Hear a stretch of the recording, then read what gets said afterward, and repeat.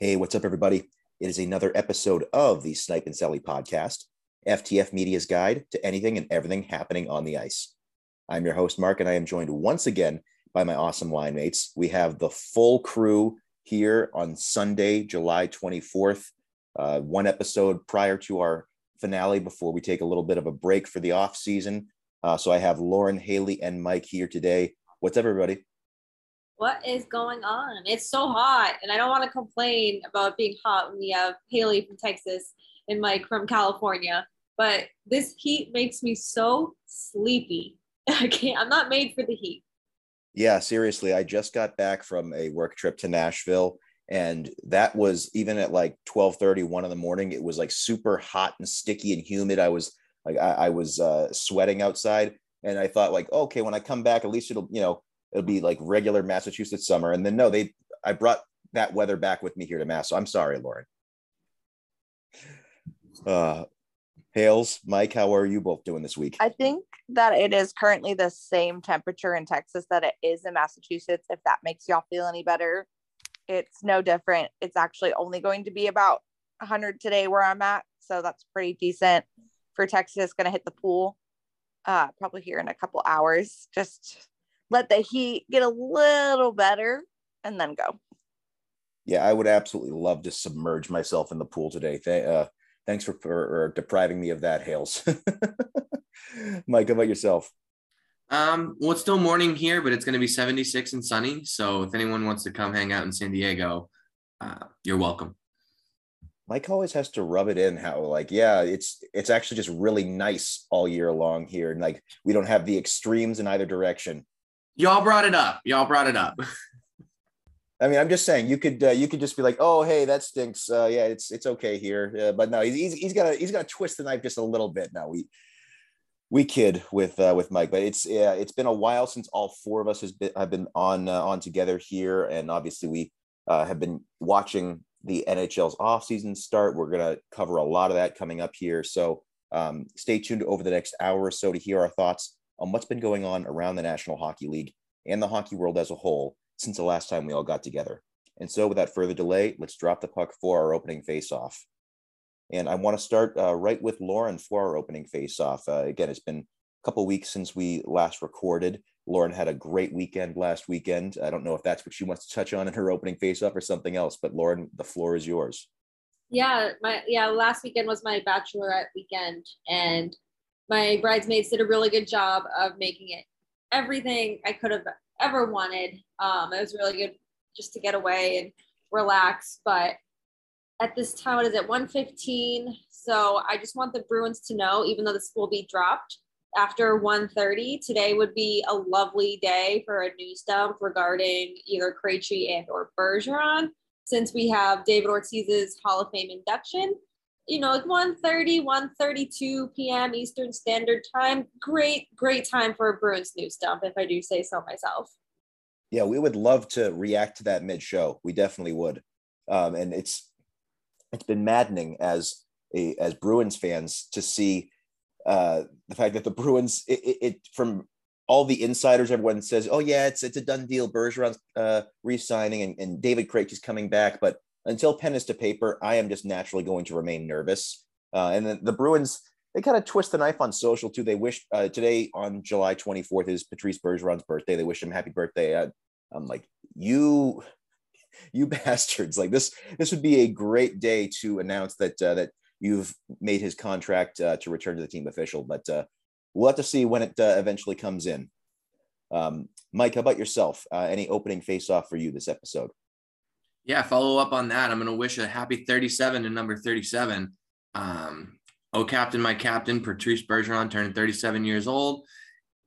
He's gonna come back. He's gonna play another season with the Bruins, and I'm just so psyched to be able to watch him for another year. I mean, again, holding out hope that is going to become official. But let's go. Let's do it. Love you, Captain. Yeah, it would be very poetic on his 37th birthday for number 37 to officially return to the Bruins. I mean, it's the last dance. It really is.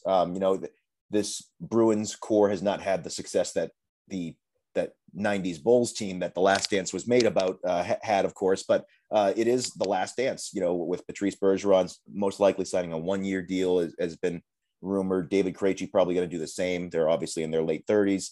This is one last run, and see what else other moves Don Sweeney can make to bolster this group and give them a shot to make that last run at a cup together. So absolutely, Mike. Hales, about yourself, any opening face-off for us? So I just want to complain a little bit about sports networks and women's sports not being very accessible to everybody, because now this is soccer related a little bit because that's just kind of the tournament I was just watching, but a USA national women's team versus a Canada women's national team in a final tournament game that gives somebody the Olympic spot you had to pay to watch. You had to pay for Paramount Plus just to watch it, which, by the way, I don't know about y'all if y'all have Paramount Plus or have watched it, but it's got to be one of the worst streaming networks I've ever had, because that thing freezes every 5 seconds. And I missed about 2 minutes of the game because the whole program shut down for a little bit. And if that game would have come back with Canada having scored, I would have been so mad about that. Anyways, we'll sidetrack there. But I just don't understand how some games we still can't be accessible to people, especially when they're more of a major game. Like how in women's hockey, really, it's just the Isabel Cup that's the most accessible. And I know that we're getting there, but I just wish that we would get there a little faster. Absolutely, Hills. I think it's a great point. In general, the shift in professional sports to streaming has been gradual, but it's starting to pick up steam to the point where they're just normal Sunday MLB games that you're in market and you actually can't watch it unless you have Peacock. There are Thursday Night Football is now going to be exclusively on Amazon Prime. Now, these are services that I personally have because I'm an addict of every streaming service, but there are not a lot of people who have every streaming service or who have any. So it's a great point, Hales, that moving more and more sports specifically onto streaming, it is going to make them not as accessible. And we covered how the PHF, its deal with ESPN Plus, made it much more accessible to people than it was before, but it's still there's still a level to get there to make it more accessible. So it's a concern. It bears watching. I absolutely agree. As for myself, my opening face-off, I just want to remind Nazem Kadri as we sit here at 1:18 p.m. on July 24th. Sir, you are a free agent. I don't know if you know that. I think you're under the impression that you're still a member of the Colorado Avalanche. Maybe Joe Sakic has had you, brainwashed. He has you tied up in a room somewhere.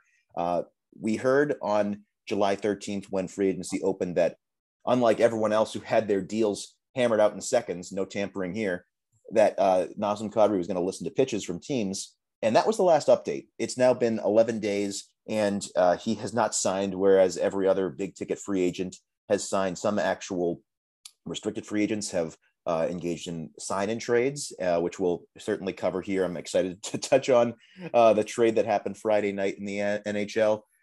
But yeah, Nazem, you can make your decision. I don't know if he's sitting there just waiting for Colorado to clear enough cap space to re-sign. I don't know if that's the waiting game. That certainly seems to be what Bergeron and Krejci are waiting for in Boston. But NHL teams can exceed the salary cap during the offseason by 10%. So $82.5 million salary cap, teams can actually go upwards of $90 million as long as they are under compliance by opening night. Or if you're Tampa, you just play the long-term IR game.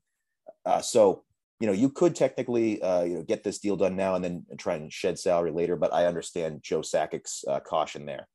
So yeah, we'll have to see where Nazem Kadri signs. And of course, as Lauren mentioned before, with the potential Bergeron return, it's very possible that the news breaks while we're recording. So we'll have to see what happens. Would not be the first time that major news broke while we were in the middle of an episode. But like we recapped and like we mentioned, there's been a lot that's happened since the last time we all got together. I would love to start with Mike first. and see what was on his plate that he wanted to discuss in the hockey world here this week. Well, it may be unsurprising, but the news has officially dropped that the Boston Pride are filling out their roster. And specifically, I was finally able to officially welcome my good friend, Allie Thunstrom. You know, we're obviously fantastic friends at this point. Former PHF MVP to the two-time defending Boston Pride. What a wagon that squad is going to be next season. As we've talked about on the show a couple times, the rest of the league was sort of trolling them a little bit because they hadn't officially made any signings. And it's, you know, the one chance that, you know, the Whale and the Whitecaps were able to sort of take some snipes at the Boston Pride. And now as they begin the Pride, the champs, to announce their roster, it's over. It's over for the rest of the league, man. The Boston Pride are going to be complete the three-peat this year. Allie Thunstrom, my MVP, and I'm just super excited to get this season underway. Yeah, I knew that was what Mike wanted to talk about. It's been his most eagerly anticipated news. He was losing it in our Snipe and Selly group chat.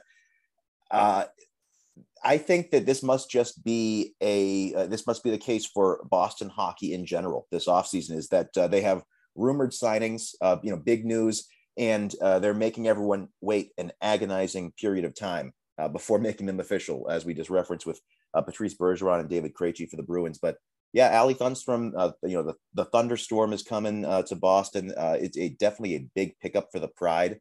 As you mentioned, Mike, back-to-back Isabel Cup champions, trying to create a real dynasty for themselves in the early goings of the PHF.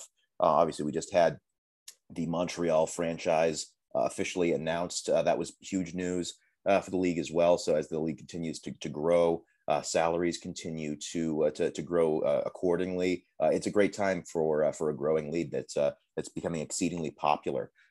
So yeah, and I like what they're doing, kind of revealing their roster advent calendar style on social. It's a cool way to kind of build up the anticipation for fans. I absolutely agree, Mike. Laura, now that the rumored news is official with Allie Thunstrom, what do you think this does for the Pride? I mean, they are already so experienced. They're a real wagon, as Mike put it. It looks like they're in a great shape to go 3 for 3 here. Yeah, they have to be the favorites to win their third straight Isabel Cup. I think that Allie Thunstrom only furthers their want and their need for another Isabel Cup. And I love the way they're doing the signings, in particular the announcements, because I feel like advent calendars are so popular recently. And I think that's a way to get someone's attention, or, a casual fan, or maybe just someone kind of scrolling and they're like, what the heck is this? So they're getting creative, and I wish more NHL teams would do something like this, because I feel like most of the NHL socials are incredibly boring. But I'm super excited for the Pride. I'm super excited for this season, especially. I wish they'd signed Mallory Stoliotis. I don't know if that's not going to be the case this year. She's one of the best players or defenders in the league. But I'm super excited for this next season. It's a great signing for the Pride, for the PHF, and the city of Boston, because no professional men's sports team has won a championship since 2018. So the Pride is just keeping it alive and well, so we don't get a serious championship drought. Exactly. Very well stated, Lauren. And then maybe the Pride are making us wait an agonizing amount of time before signing our pal Mal. Maybe that's it's just the theme of the off season. Good things come to those who wait an agonizing period of time. And just another great point again on how this league is utilizing social in a way that NHL teams just really aren't. You don't want to go full Golden Knights because no one likes how cringeworthy they are on social. But you want to strike a healthy balance, and you want to have content that fans are engaging with.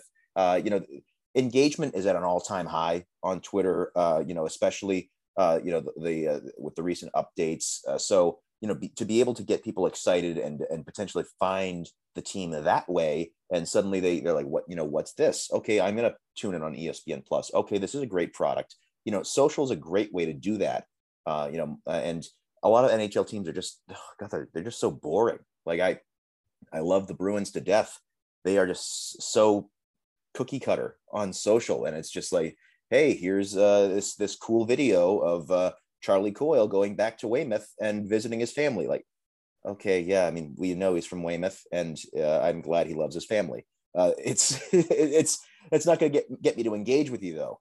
If you roast me, like if I say, hey guys, why haven't you made these deals official yet? And they kind of roast me or something, that's cool. So I definitely think NHL teams can take an example from how PHF teams are doing things right now. And again, just don't go full Golden Knights, because people already hated their social. Now people actually hate the Golden Knights as a whole and are preying on their downfall. So just never go full Golden Knights.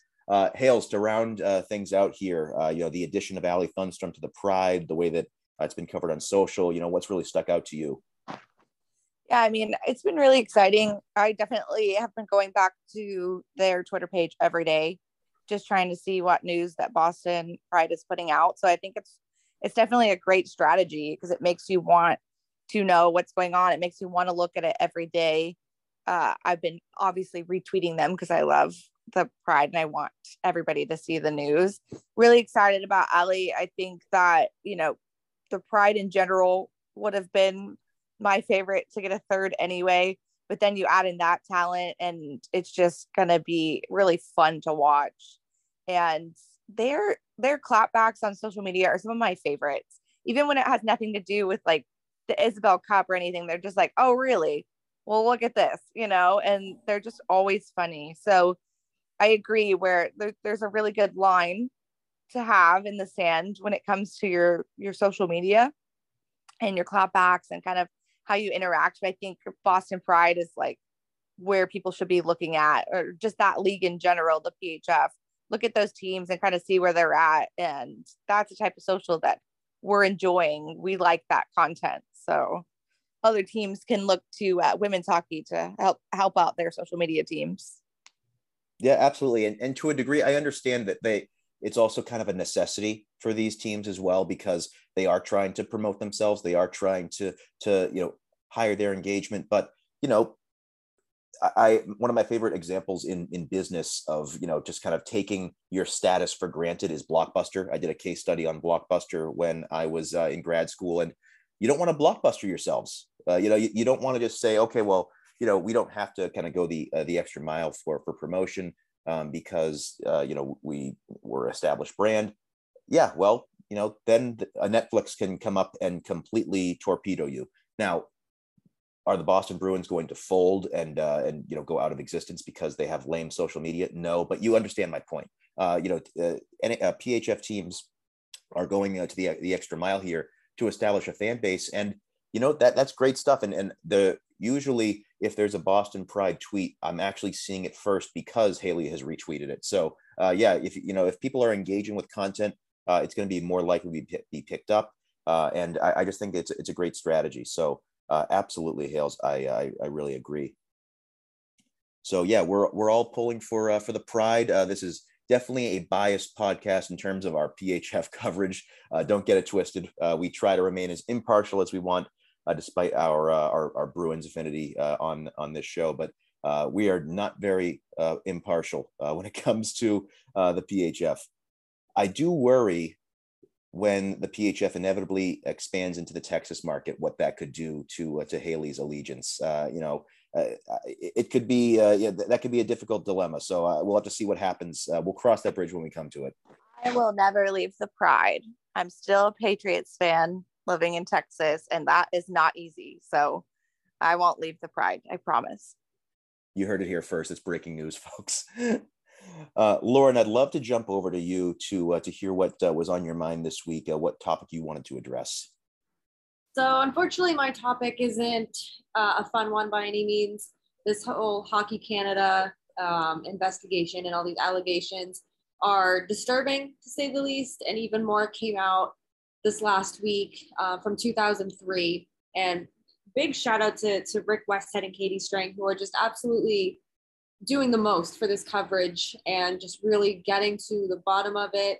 And as terrible as these details are, they're reporting them, I think, in a very direct way. And they're not holding, like, there's no, it's all like details. It's all the facts or the alleged facts and of what happened during these times. And you think back to 2003, that's almost 20 years ago.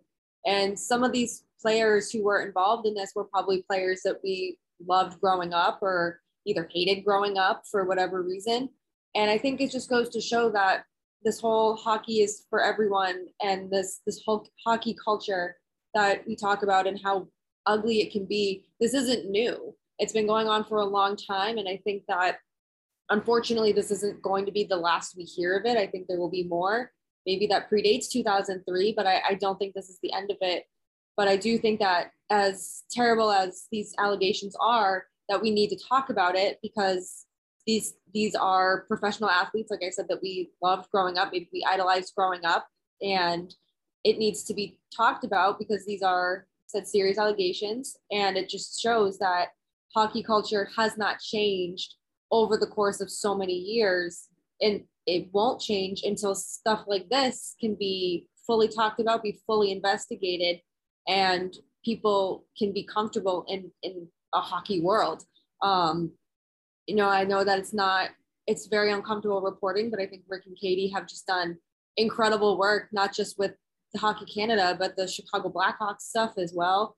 They've just done a really, really good job. And not that anyone wants to read these kinds of things, but if you do want to, you have to check out Rick and Katie's work, because that's where you're going to get the details on something that's just incredibly disturbing. Yeah, very well said, Lauren. And an important thing for us to cover on the show, it's just an unfortunate pattern that we continue every handful of episodes to revisit some sort of instance of intolerance in hockey, or violence in hockey, or sexual violence against both men and women in hockey. And the culture is not going away. And like you said, shout out to Katie and Rick. And Rick Westhead is, at this point, he is the Grim Reaper for hockey culture. He absolutely nailed that Chicago Blackhawks story. He's doing the same here with Hockey Canada. If you have skeletons in your closet, and an unfortunate reality is that pretty much every organization seems to at this point, Rick Westhead is going to find out about it, as well as Katie Strang. So it's just so unfortunate. And what the first thing that came to my mind, and we, like Lauren mentioned, if you want to read the very disturbing allegations of the 2003 and 2018 sexual assault instances within Hockey Canada, please do. They are graphic, and we aren't going to share the details on this episode for that reason. But what really jumped to my mind first is that the Chicago Blackhawks allegations first popped up about 15-16 months ago. And the story, obviously continued to develop to the point where, we then find Kyle Beach's identity, and we hear about the settlement, and it came to a, some closure for the victims. Now, Hockey Canada did not say at that time, hey, there's some stuff that happened within our organization. We think it's important in light of this Blackhawks scandal to announce that we're conducting a full investigation, and we want to hold people accountable, and we want closure for the victims. No. They sat by and did nothing. They sat by and did nothing until this story was unearthed, and that is the biggest indicator to me that the culture's not changing. You can say, oh my God, our hearts go out to the victims. We feel awful, but if you stand by and do nothing when you at least have a suspicion that there were some incidents that either were unaddressed or were blatantly covered up within your organization, then you didn't learn anything. You didn't learn anything whatsoever. You're just hoping that some very shrewd, very resourceful reporter doesn't come and dig that up and then force you to face the consequences of your actions. And that's what really kills me. Obviously, in addition to what happened, to these victims.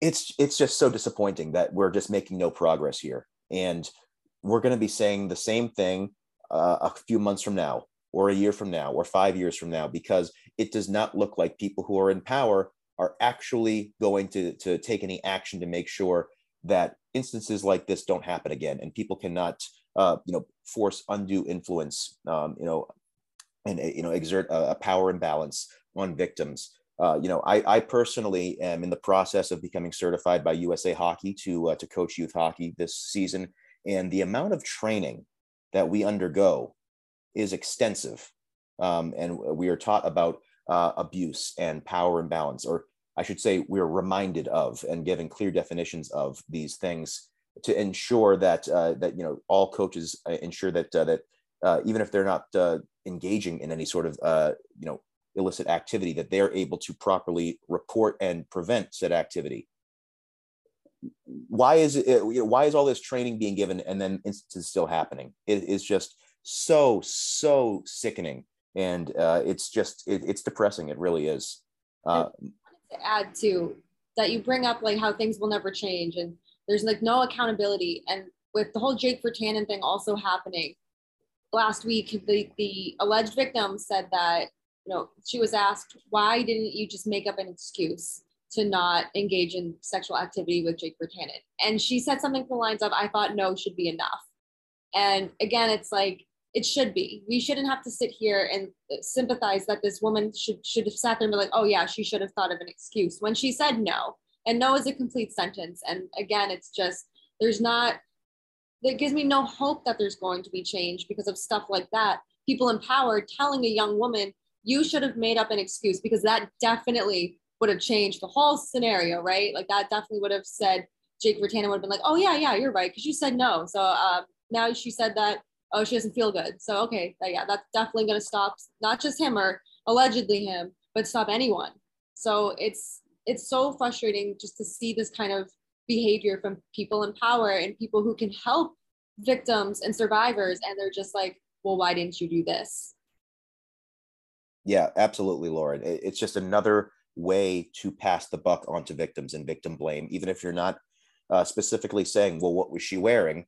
You're saying, oh, well, how come this or X, Y, and Z didn't happen to prevent this? No, if you say no, that should be enough. Or in general, if there is not informed consent, or it is so unbelievably frustrating to continue to have these conversations. Mike, I'd love to hear what your thoughts are on what has been a developing scandal from 19 and now 4 years ago. Right. So first of all, I just want to sort of piggyback on the last thing that Lauren said. And it's more than just no means no these days. Which obviously is very, very true, but like consent is active, affirmative, honest, conscious, voluntary, sober, and ongoing. Okay. It can be revoked at any time. It needs to be, as Mark, as you said, it needs to be informed. And so we've passed, no means no, and it's only yes means yes. Okay. And to each and everything, it is ongoing. My mistake in this situation that I thought I've learned from, but clearly I haven't, is I think you and Lauren did a great job talking about those in power and the organizations and systems that protect this type of behavior. So I'm going to talk directly to the fans, the listeners. I know our listeners are probably all fantastic people who aren't the ones doing this, but I read the comments, and I try to never read the comments on articles like this. And the amount of people who are in there just standing up and like defending this type of behavior, not in a way where it's like, oh, obviously it's okay to be abusive or, sexually or otherwise, but just everyone with the due process arguments and the innocent until proven guilty arguments and they consented to some things, or they should have known what was going to happen. Just stop. You don't need to be the keyboard warrior out there defending the powerful in a situation of abuse. If you want to sit back and wait until all the facts come out, cool. Don't go out there and show survivors across the world that you can't be trusted, because you're always going to just hide behind this due process argument. Now, again, I'm a criminal defense attorney. All right. I understand innocent until proven guilty, presumption of innocence, due process. It's what I do every day. Okay. That's a different standard in a criminal situation, a criminal court, than it is in an internal investigation into legitimate claims of sexual assault. Okay. What this does, people say, well, why didn't the women come forward earlier? Why didn't any survivor come forward earlier? This is why, because when they do, the first thing that they read, the very first comment is, oh, they must be lying, or, oh, let's believe the accused until it's been proven beyond a reasonable doubt. Again, criminal standard, different than society, different than internal investigations, different than should this person still be in a position of power. All right. So just stop doing that. If you want to sit back and wait for all the facts to unfold, cool, you should. But we need to start believing survivors, and we need to not continue to re-victimize them and re-traumatize them with our flippant comments on Twitter and Facebook and all over the world. Cut it out. Yeah, very well said. Excellent mic drop there from Mike. One of the things that we pick up on, again, in the training that I'm doing currently, it's coincidental that I just completed these safe sport modules, and these are the type of things that are covered. And one of the things that they really hammer home is that the number of victims, either underage or or of the age of consent, who make up an allegation, is minuscule. We are talking less than 1%. So these keyboard warriors, as Mike points out, it says, oh, well, they're probably making it up, innocent until proven guilty.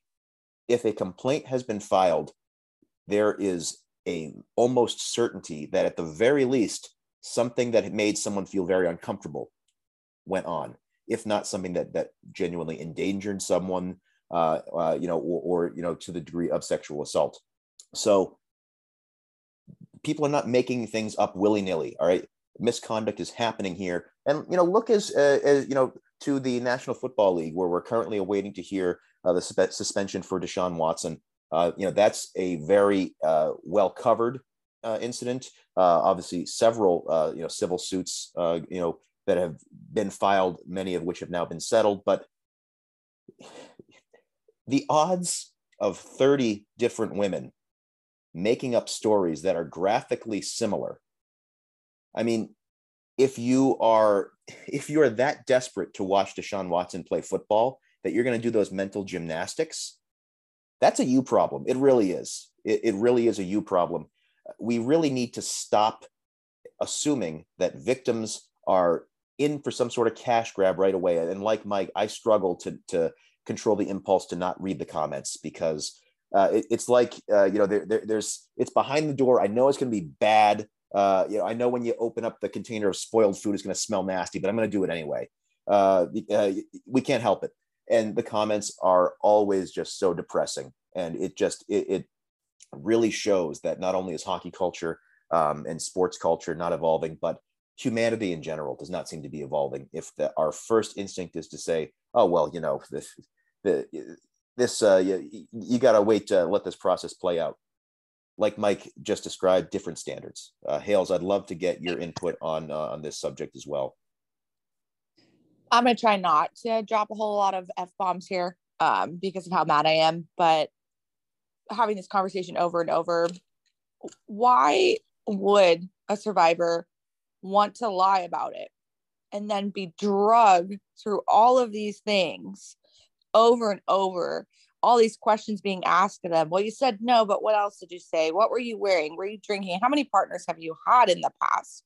Going through a sexual assault exam that will re-victimize them. Why would anybody deliberately choose to do that in a lie? Does it happen? Yes. I work in a job where I see quite a few of them in a year, but like Mark said, that is not the majority. That is the minority. And honestly, the majority is people who aren't reporting what happened, because they don't want to go through this.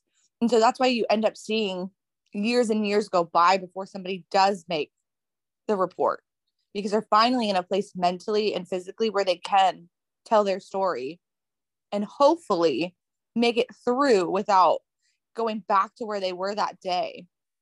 And it baffles me that, we're after the Chicago incident and how it was handled, that any organization wouldn't immediately jump to take action and show fans, viewers, other players, anybody, that they mean business. But at the same time, again, somebody who works in law enforcement, I just watched somebody who, I can talk about the story because it's over now, but I don't want to be too graphic. So who propositioned a minor for something, who got off of because the indictment was written wrong. And it's things like that that are just so frustrating, because this person definitely did it, admitted to it in interviews, admitted to it in controlled phone calls with the children, told them to lie to the police. And he's not in prison, and he won't be going to prison for it unless he does it again. And the people who wrote the indictment don't mess it up this time. So I'm not, we're not just seeing it in sports, we're seeing it in everything, but sports and Hollywood and all that, we have a bigger platform and we see more of it. And it would be nice to see them do better, because that could bleed down, right? Like, they're the ones in power. And before I go too far into my rant here, because obviously all of it is just fucked up. All of it. It's just horrible. It makes me literally hate these types of organizations. Like, I wish that the Blackhawks just continue to do horrible every year because of their situation. And I just want to take a moment to say that for like Kyle Beach and other survivors, to just say thank you for coming out and reporting these situations, because you're doing it, you're helping the others be able to come out and do it. I feel like with these survivors in the Canada situation, probably saw the Kyle Beach come out and be strong and do what he needed to do to show that the culture is still horrible, and said, you know what, I feel like I can do that too. And so we need survivors to be strong and to come out and to stand together. And so I have a little bit of hope with that, with seeing it starting to like be more. It sucks. You don't want to see it, especially because you're like, you hope that it's not happening. But trust me, if you're listening to this, somebody, at least one has been through it, and they probably haven't told you. And if you're one of those keyboard warriors commenting about how we should wait and all that, they'll never tell you, because you can never be trusted to know that. And so, I mean, just look around you, and it's not just women, it's men being abused too. So just look around you, and there is probably at least one, if not upwards of like 5 in your close immediate circle who have probably been through it. So just remember that when you're talking about it, tweeting about it, any of that things, and maybe be a voice for the survivors if they can't have one. Very eloquently stated, Haley. I think that sums up the thoughts of our entire panel. And to take it a step further, if you're, a football fan or a Cleveland Browns fan, and, your first reaction when you eventually hear the length of his suspension, which is, again, related to his conduct under the NFL's personal conduct policy, not necessarily what he did. Your first reaction should not be, let's go, only 6 games, let's go, only 8 games. You have some sensitivity for the women who very bravely went through something, as Haley mentioned here, survivors being brave and holding the system accountable. It's just so discouraging. Before I go right back over to Haley to see what she has for us this week, Lauren, since you did bring this topic up, I wanted to see if you had any final thoughts that you wanted to share. Yeah, I mean, you bring up a good point with the Sean Watson thing, where his suspension likely is going to be minimal, which is a reflection of just how terrible the NFL is. But we know how bad the NFL is when it comes to allegations and domestic violence and things of this nature. It's it goes back to being the keyboard warrior. Like, you can sit there and say like, oh, let's go, told you he was innocent. Just because he gets whatever suspension he gets doesn't mean he didn't do anything.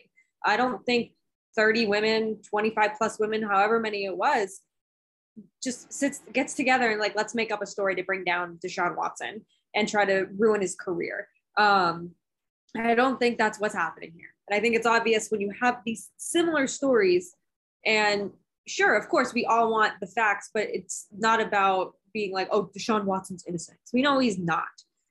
He's creep, but there's meaner things I could say about him, but I won't. But when you do make those comments like let's go, or like, don't believe all victims, don't believe everything you hear, blah, blah, blah. Haley said it, like, someone who's been through it, whether it's them personally or somebody they know that's close to them.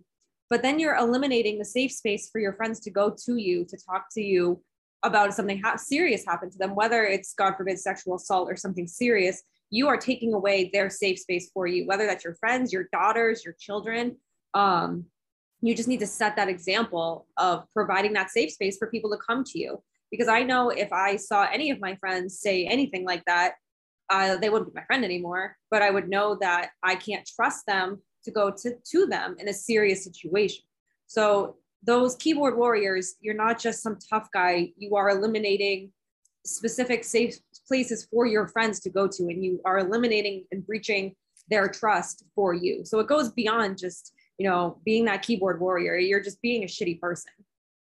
Yeah, very well said, Lauren. And just in general, even if they are not necessarily your friends, your actions, your words have they have repercussions. And God forbid someone who has thought about going public with abuse that happened to them, if they are a victim and they see the reaction to the Deshaun Watson news, and they see people being so just so callously indifferent by it, that could potentially cause them to not come forward with their abuse, because they just believe no one's going to believe them either. So your actions absolutely have consequences.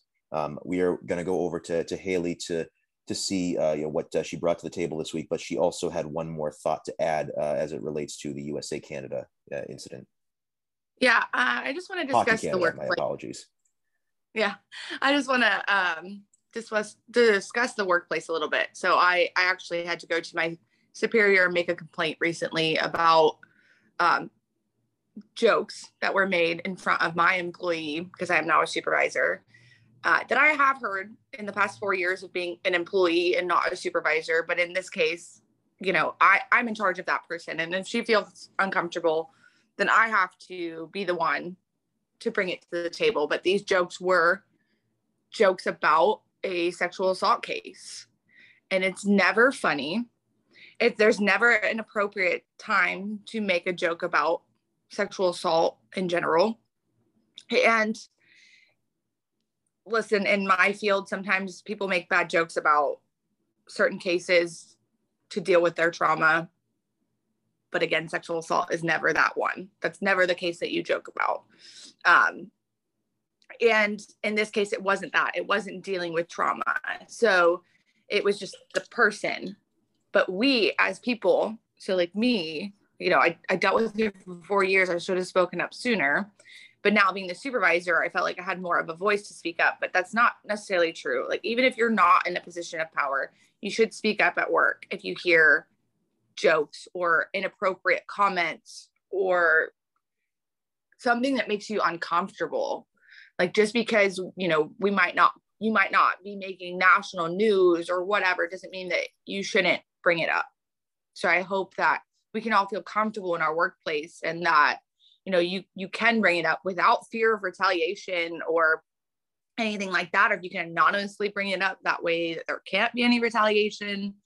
My hope for the future is that with these cases that we're seeing on a national level, we can get to a point where people can feel more comfortable at work, because this is not just a sports thing. This is an every workplace thing.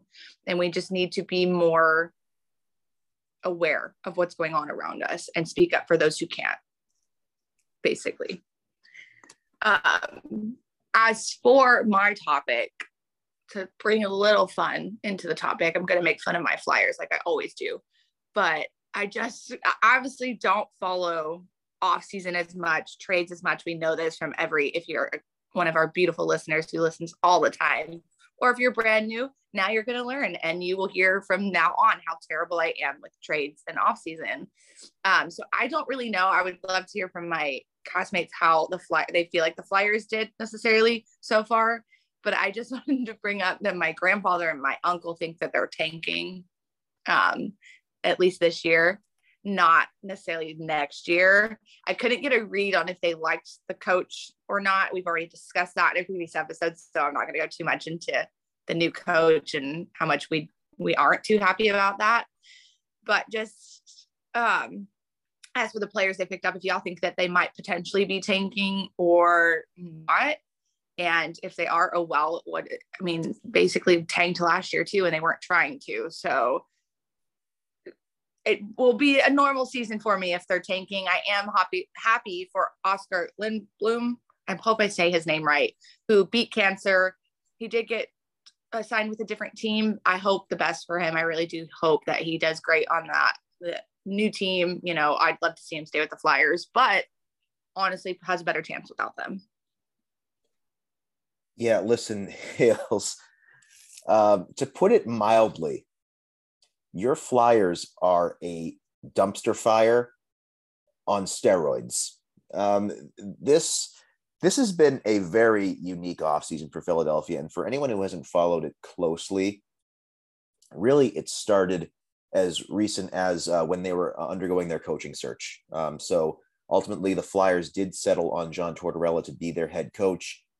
They hired a search firm to come up with their head coach, which this is not the first time this has happened in pro sports, but I think this is the dumbest thing an organization can do, is to hire a search firm for a situation like this. Like, what if you need other people who do not work for your organization to come in and assess what you believe your needs are and then make the choice for you?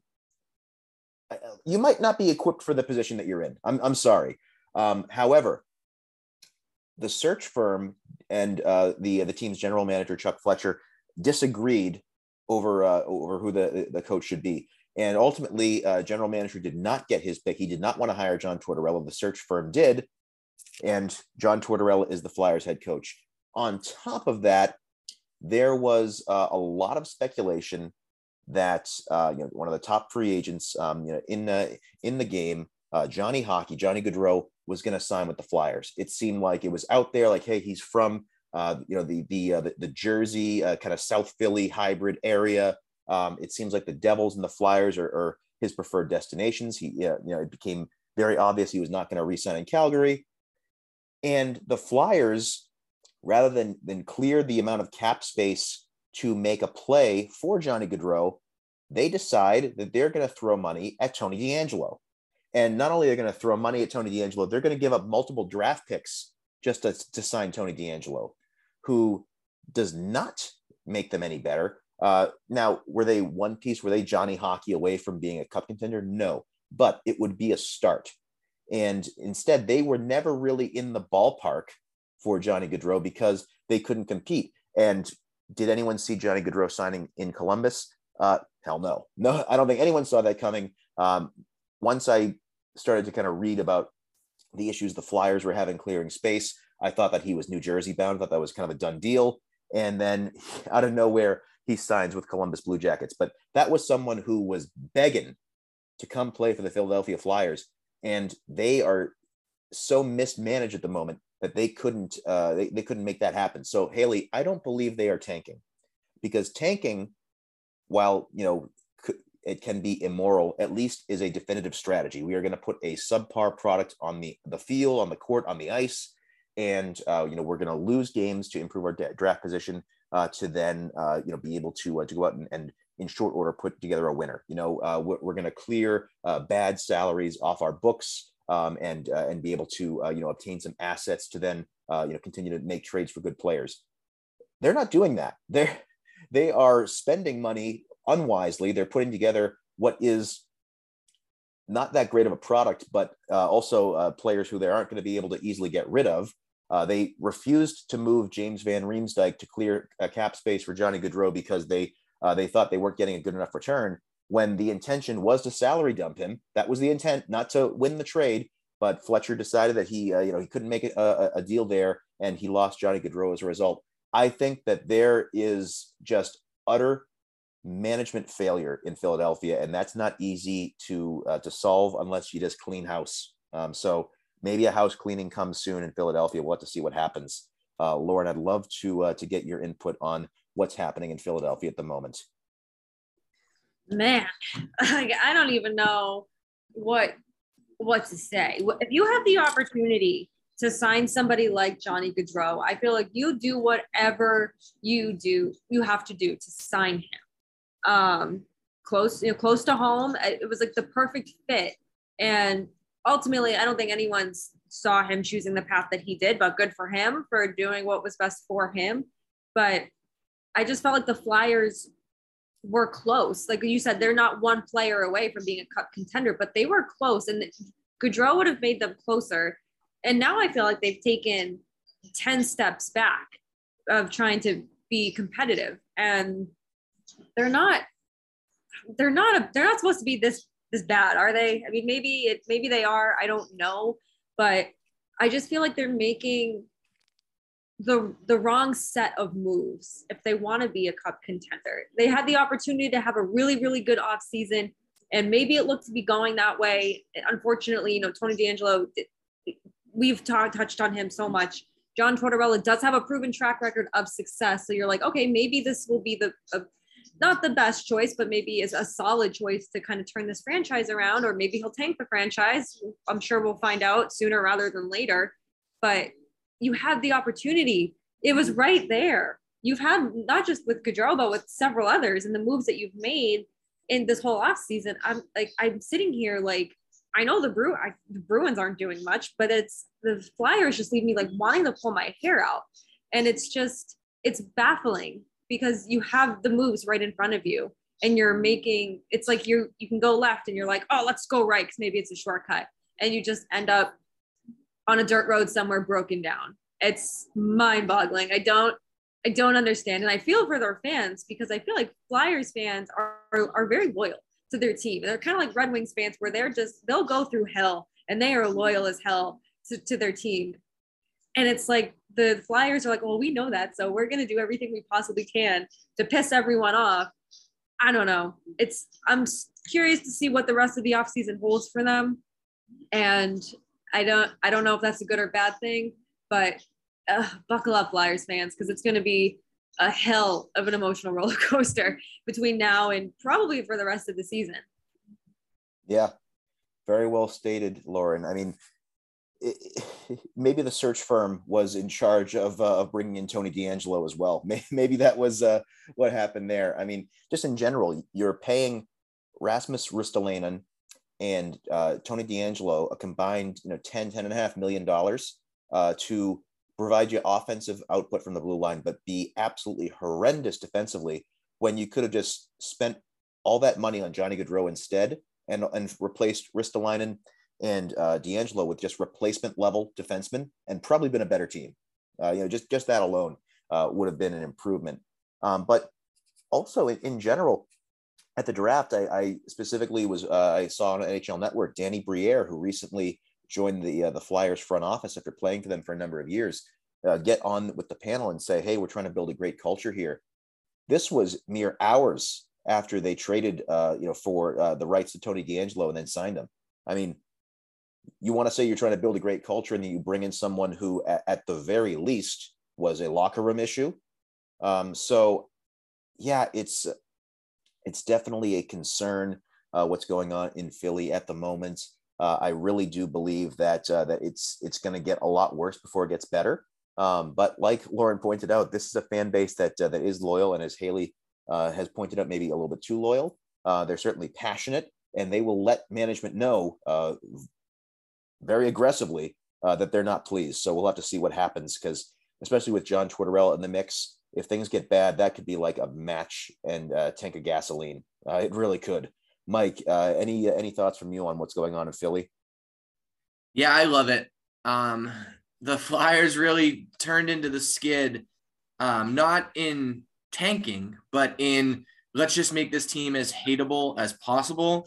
You know, they could have got a coach who people like. They could have got a world-class player like Johnny Gaudreau, and instead they got John Tortorella and Tony DeAngelo. So it's good as a Bruins fan to be able to really hate the Flyers. And they've just been so pitiful the last couple of years that it hasn't been as fun and exciting. But I'm going to enjoy hating this team this year. They're not going to be good, but at least I can just laugh at Tony D floundering at the bottom of the division because fuck that guy. But yeah, I mean, it just, like I said, they could have made a strong turn and got likable, fantastic hockey players. And instead they swallowed the ESPN line of, redemption tour for Tony D. He's going to get paid in the offseason. And they're like, we're the guys who are going to do that. And, why not go after, why go after Johnny Gaudreau when you could get Tony DeAngelo to play zero defense for you, but have, a few nice assists throughout the course of the season. So good for you, Philadelphia. Haley, there's always room on the Bruins bandwagon if you want it. Yeah, agreed, Hales, at any time.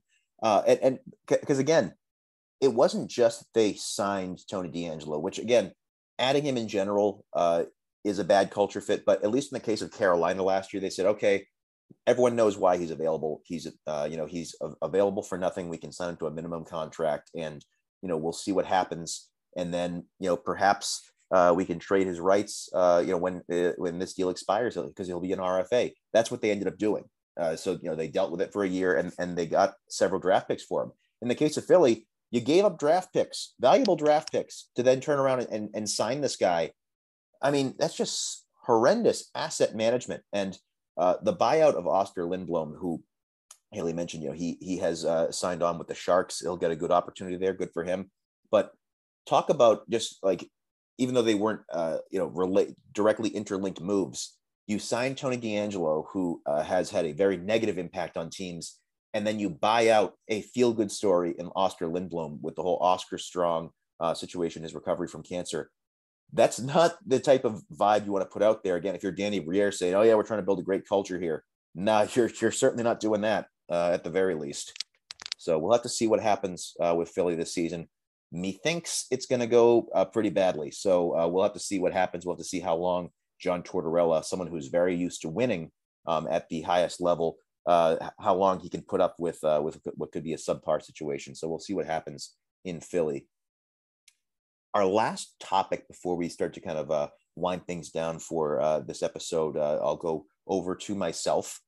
And obviously there has been, over the last week and a half, a lot of moves, free agency, signings, trades, and in particular, we in all full disclosure, we were supposed to record 2 nights ago on Friday, and we moved things around, and this ended up being a better time for us all. And because we did that, the trade gods, the hockey gods, rewarded us, because shortly after we would have recorded, we got the blockbuster deal between the Florida Panthers and the Calgary Flames. It had been reported a couple days prior that Matthew Tkachuk, who was a restricted free agent, that he was not going to re-sign in Calgary, off the heels of Johnny Gaudreau also saying, hey, I'm not going to re-sign in Calgary.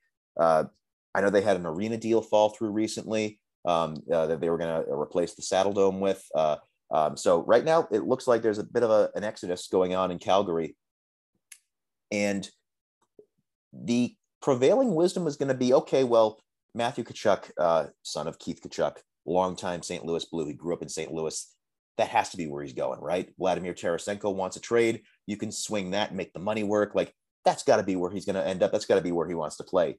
Instead, Friday night, we hear that Matthew Tkachuk is traded to the Florida Panthers, which that was the initial bomb from Frank Saravalli. It was, oh, wow, okay, Matthew Tkachuk went to Florida. Okay, what's the compensation going to be? Because to just sign a free agent, a restricted free agent of that stature to an offer sheet is going to take multiple firsts and multiple seconds. That's just the rules. Unless you trade for him, in which case you can make the compensation difference. So, okay, what did Florida do to outbid the other suitors? Because there certainly were plenty. Oh, did they outbid the other suitors? They decide to include a singular first round pick, a prospect, and then defenseman Mackenzie Weegar, who is a excellent puck moving defenseman, and then 115-point scorer and captain Jonathan Huberdeau. They traded Jonathan Huberdeau and Mackenzie Weegar and a first round pick and a prospect for Matthew Tkachuk, who is the best player in the trade. Let's get that out of the way. The Flames, or I'm sorry, the Panthers did get the best player in the deal, but it's very difficult to get the best player in a trade and then get viscerally roasted on social media for doing so. And that is what happened. As soon as people saw the compensation, it went from, wow, the Atlantic Division is really beefing up, to, oh my God, what a massive overpay. And then you had the people saying, well, maybe Weegar and Huberdeau both said that they wouldn't, re-sign there. Turns out Jonathan Huberdeau never got a contract proposal from the Panthers. So that excuse already out the window. They never even tried to re-sign someone who has grown up there and been such an impact player for them. Again, you got Matthew Tkachuk, but through the sum of the parts here, if you're Florida, you didn't get any better. I'm sorry, you didn't. Just based on production alone, as it stands right now, Tkachuk and Huberdeau are equivalent players in terms of their production. You lost a key piece in your blue line. You gave up a first round pick and a promising prospect. In terms of the sum of the parts, you really didn't get any better. Now, you are set up well for the future, of course, but I can't believe that they were that desperate to get Tkachuk that they moved. I would much rather overpay the amount of firsts. Like, hey, let's give up more draft picks. And I know that they do have a shortage of first round picks coming up, but I mean, my God, this just seems like an overpay. This seems like a deal that maybe you shouldn't have made, because it doesn't exactly make you better in the immediate time frame. And windows are short in the National Hockey League.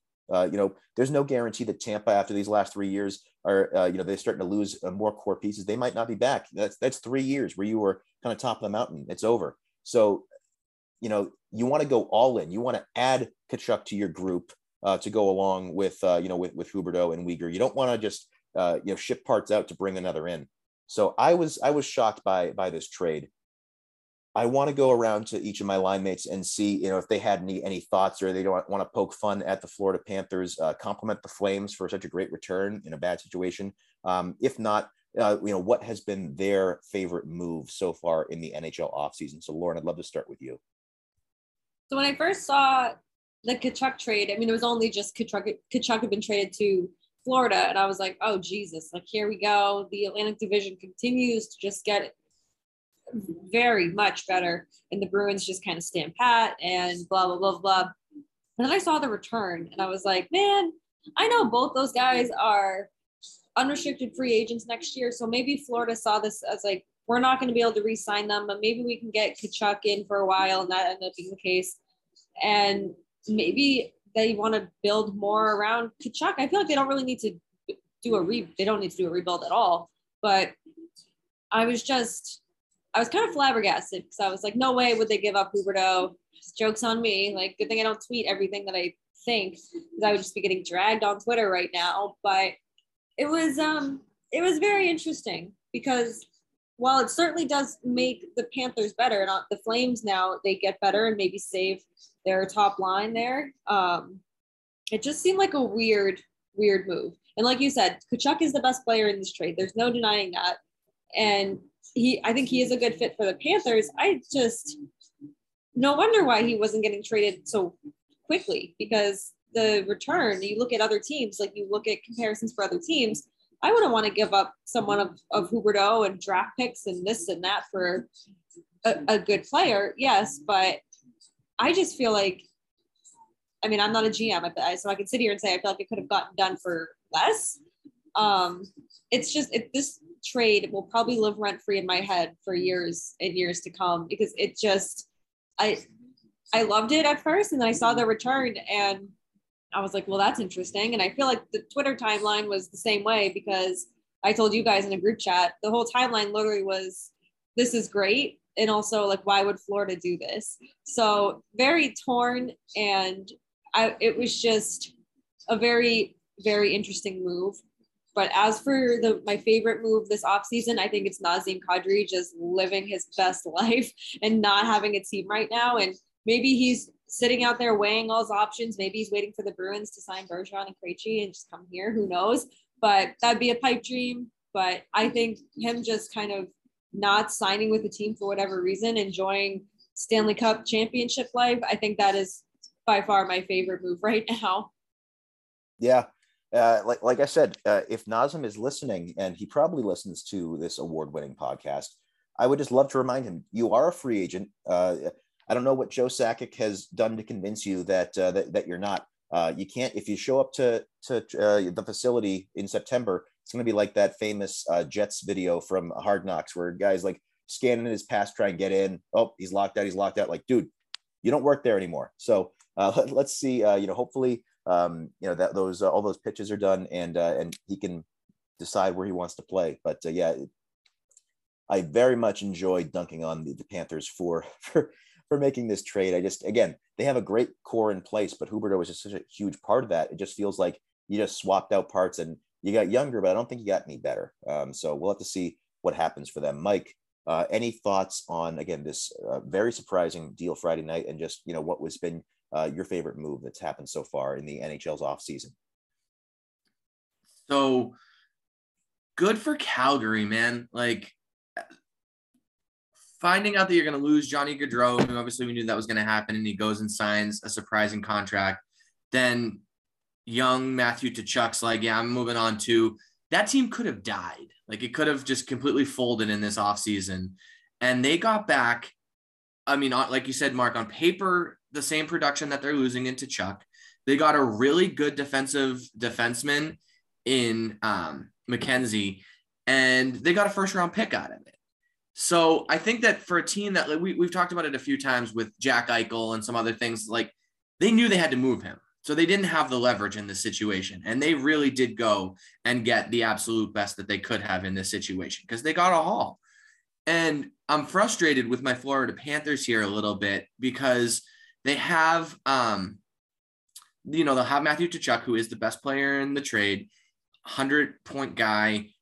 What is he, 24, 25 years old? Under contract for another, they signed him to an extension, so he's under contract for another 6 or 7 years. That's good. But on paper, year one, it's a wash as far as offensive production goes. So this is a team that scored the most points in the league last year. They were lighting it up. And I said on this podcast many times, what does this team need? They need strength on the blue line. They need to stop pucks from going in the net. And they gave up one of their best defensive defensemen, a little bit older than Tkachuk, but I think he's 26 or 27. And he's a strong defenseman guy. He was what they needed more of, not less of. And they just sent that away. Plus, they gave up a draft pick. I don't think this team got better despite getting the best player in the trade. So I'm disappointed. My winners, or my favorite moves, I liked Columbus coming out of nowhere with the Gaudreau signing. And I also like the implosion of the Chicago Blackhawks, because, as we've talked about on this podcast a little bit, we're still very, very upset at the Chicago Blackhawks. And I think that they've had a pretty bad offseason, just sort of punting their entire core. So yeah, fuck you too. Yeah, very, very well said, Mike. And the case with the Tkachuk trade as well is, like you mentioned, there's not always a ton of leverage. When players are a restricted free agent, you kind of do have a little bit of leverage, because, again, like if a team were to just sign that player to an offer sheet, at the very least, a player of Tkachuk's caliber, you got to give up 2 firsts and 2 seconds, and I think a third as well. So you got to give up a ton of draft picks. So you do have the ability to say, okay, you want this guy, you have to give us something that's comparable. So yeah, usually what you're getting, if you're Calgary, you're getting lottery tickets. And draft picks are great, multiple first, multiple second, that's great. But, the draft is an inexact science. And so you're not getting anything proven back for a superstar player. So for them to for Calgary to go and get an actual all-star, multiple exceptional players, in addition to another first-round pick in return and a prospect, like, hey, that's a great return. And it actually ended up being, incidentally enough, the first official sign and trade deal in NHL history, because if you are an incumbent team, if you're Calgary, you can re-sign Matthew Tkachuk to 8 years. That's your benefit as being the incumbent. An outside team can only sign a free agent for as many as 7 years. So because Tkachuk signed an 8-year deal, people have said, "Whoa, how come they could do that? Like, is there a rule change?" No. As it turns out, he did sign an 8-year deal with Calgary, who then traded him in exchange for that package. So first ever NHL sign and trade deal. I hope we see more of those. But yeah, good for Calgary for pulling that off, because that has the ability. That return has the ability for you to continue to be a productive team, and you're still reeling a little bit from the loss of Gaudreau, but you still have a very good core there. So we'll have to see what happens for them. Hales, again, as you've pointed out, you are someone who does not exactly follow trades and signings, but just based on what we've described with the Tkachuk situation, I mean, how hilarious of an overpay is this? And who do you think got the better end of the deal? I mean, look, I don't pay attention to this stuff because, I don't really deal with the analytics into, who got the better deal and stuff like that. That's not something I'm super knowledgeable on. And also it's not my team. Although, as you just heard, I didn't really follow the Flyers so much this offseason either, because they just are so disappointing. But I mean, it is hilarious to see, you're not really getting anything out of it.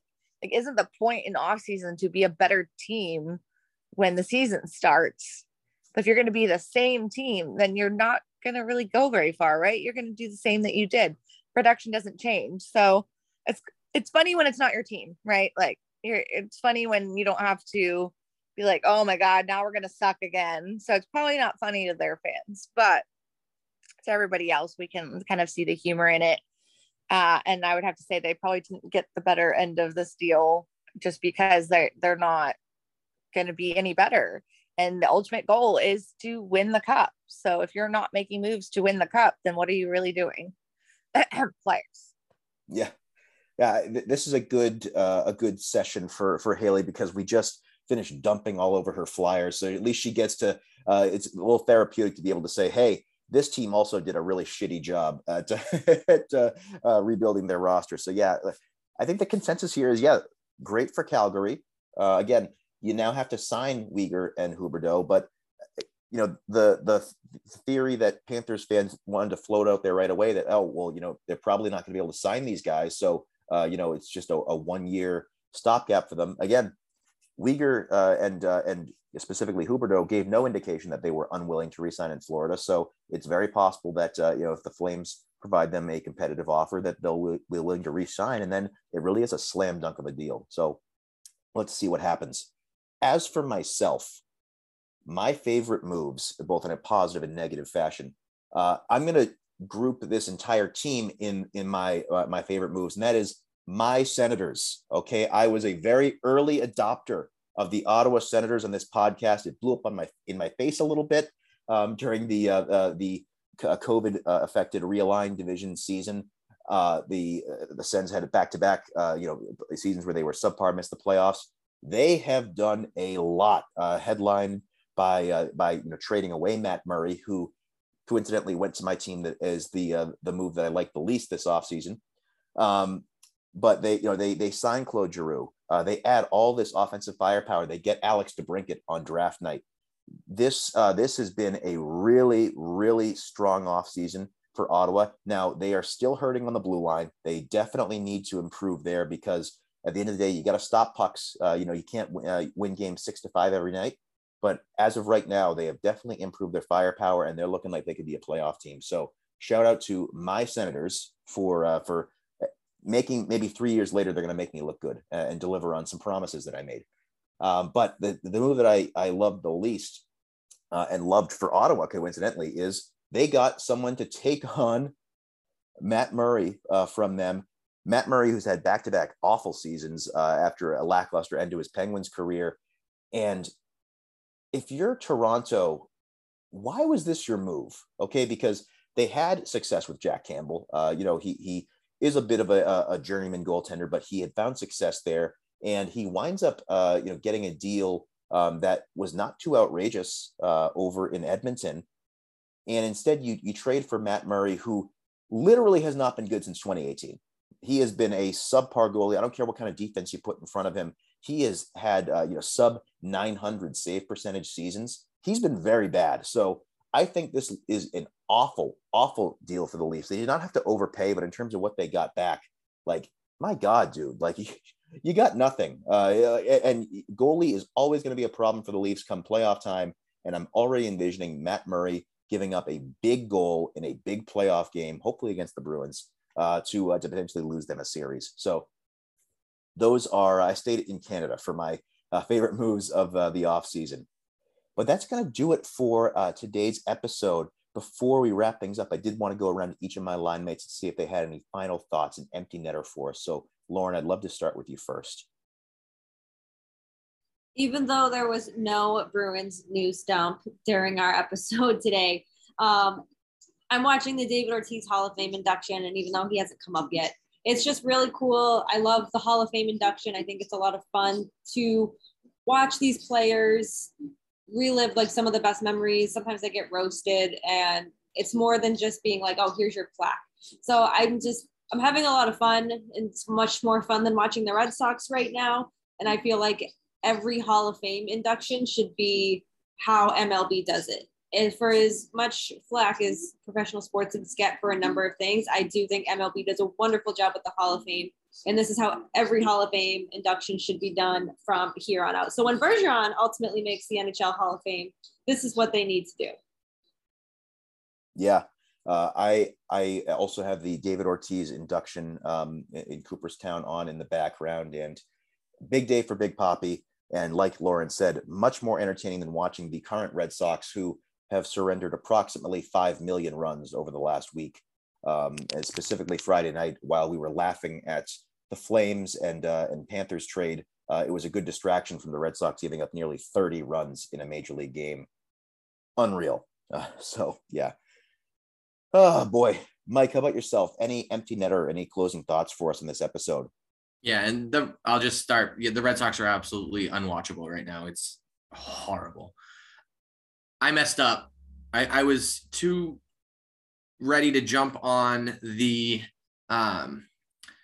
Chicago Blackhawks that I didn't fully think out my answer for my favorite offseason so far. And I have been derelict in my duty as Stevie Y's biggest promoter, because what an offseason he's put together so far over the last few years since he took over in Detroit.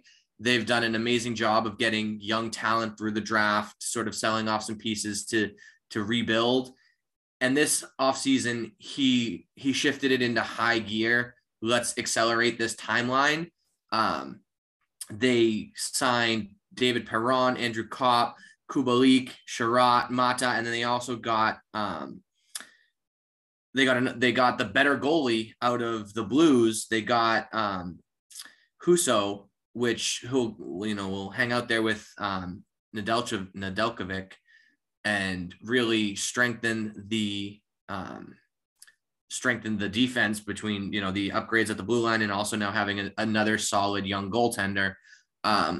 This might be a season for my Red Wings. They might make a nice push, and I love seeing it because I feel like almost every move that Stevie Y does, I'm like, yep, that makes sense. That was right on point. So love that guy. Yeah, Stevie Y is operating in stealth mode, and it's always tough, player like David Perron, who's meant so much to St. Louis, for him to come out and say, hey, they actually never offered me a contract to return. That's always got to sting a little bit. Like you've been here for so long, even if you're going to part ways, to, have it, the parting be on better terms, and say, hey, we're deciding to move on.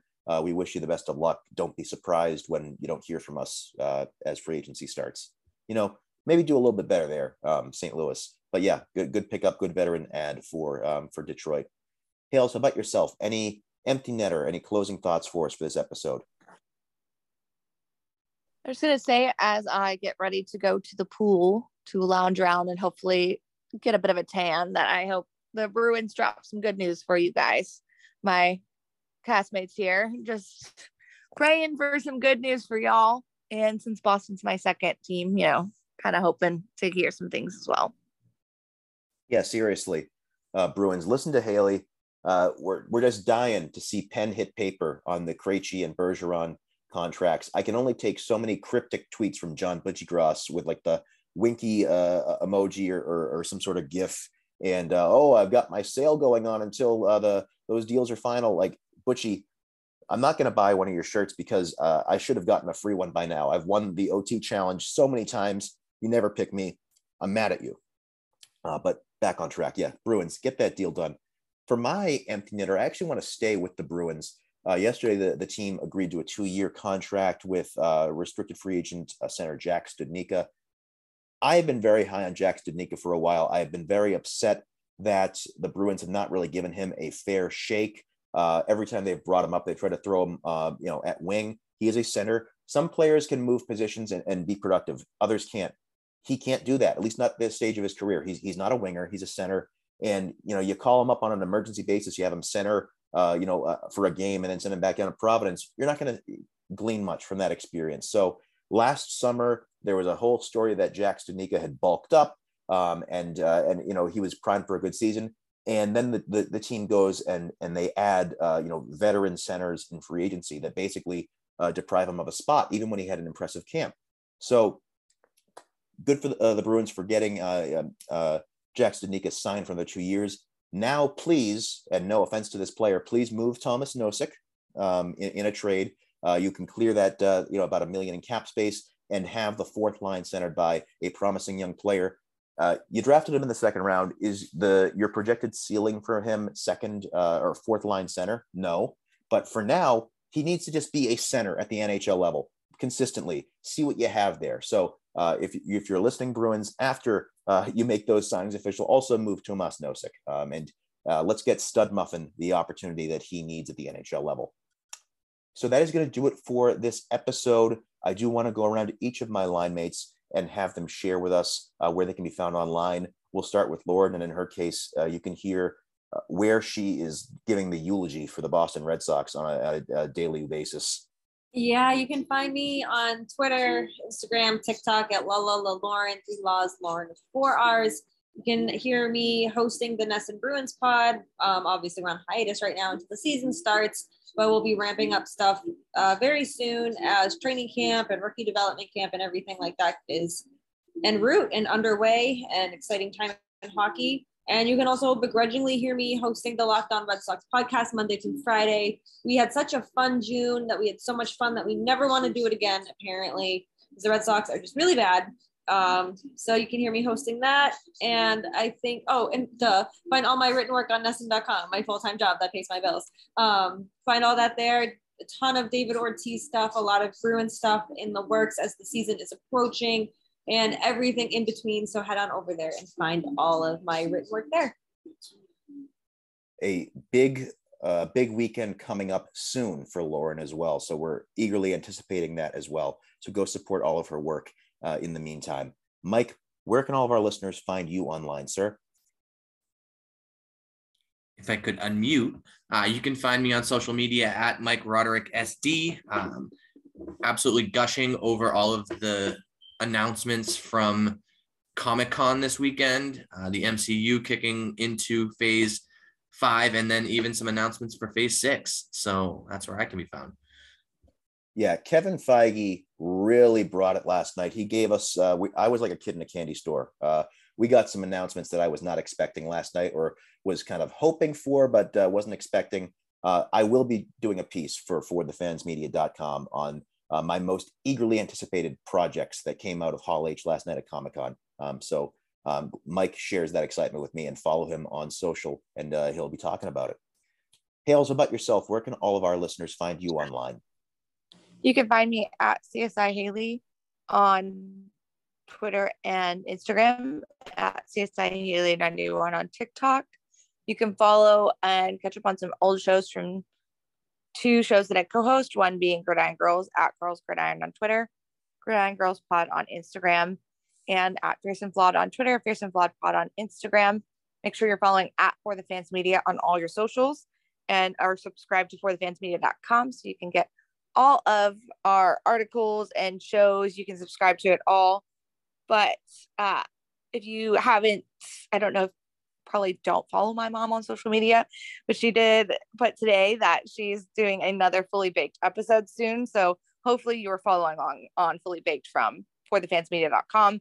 And if you are, then you will be excited about this new video coming out soon.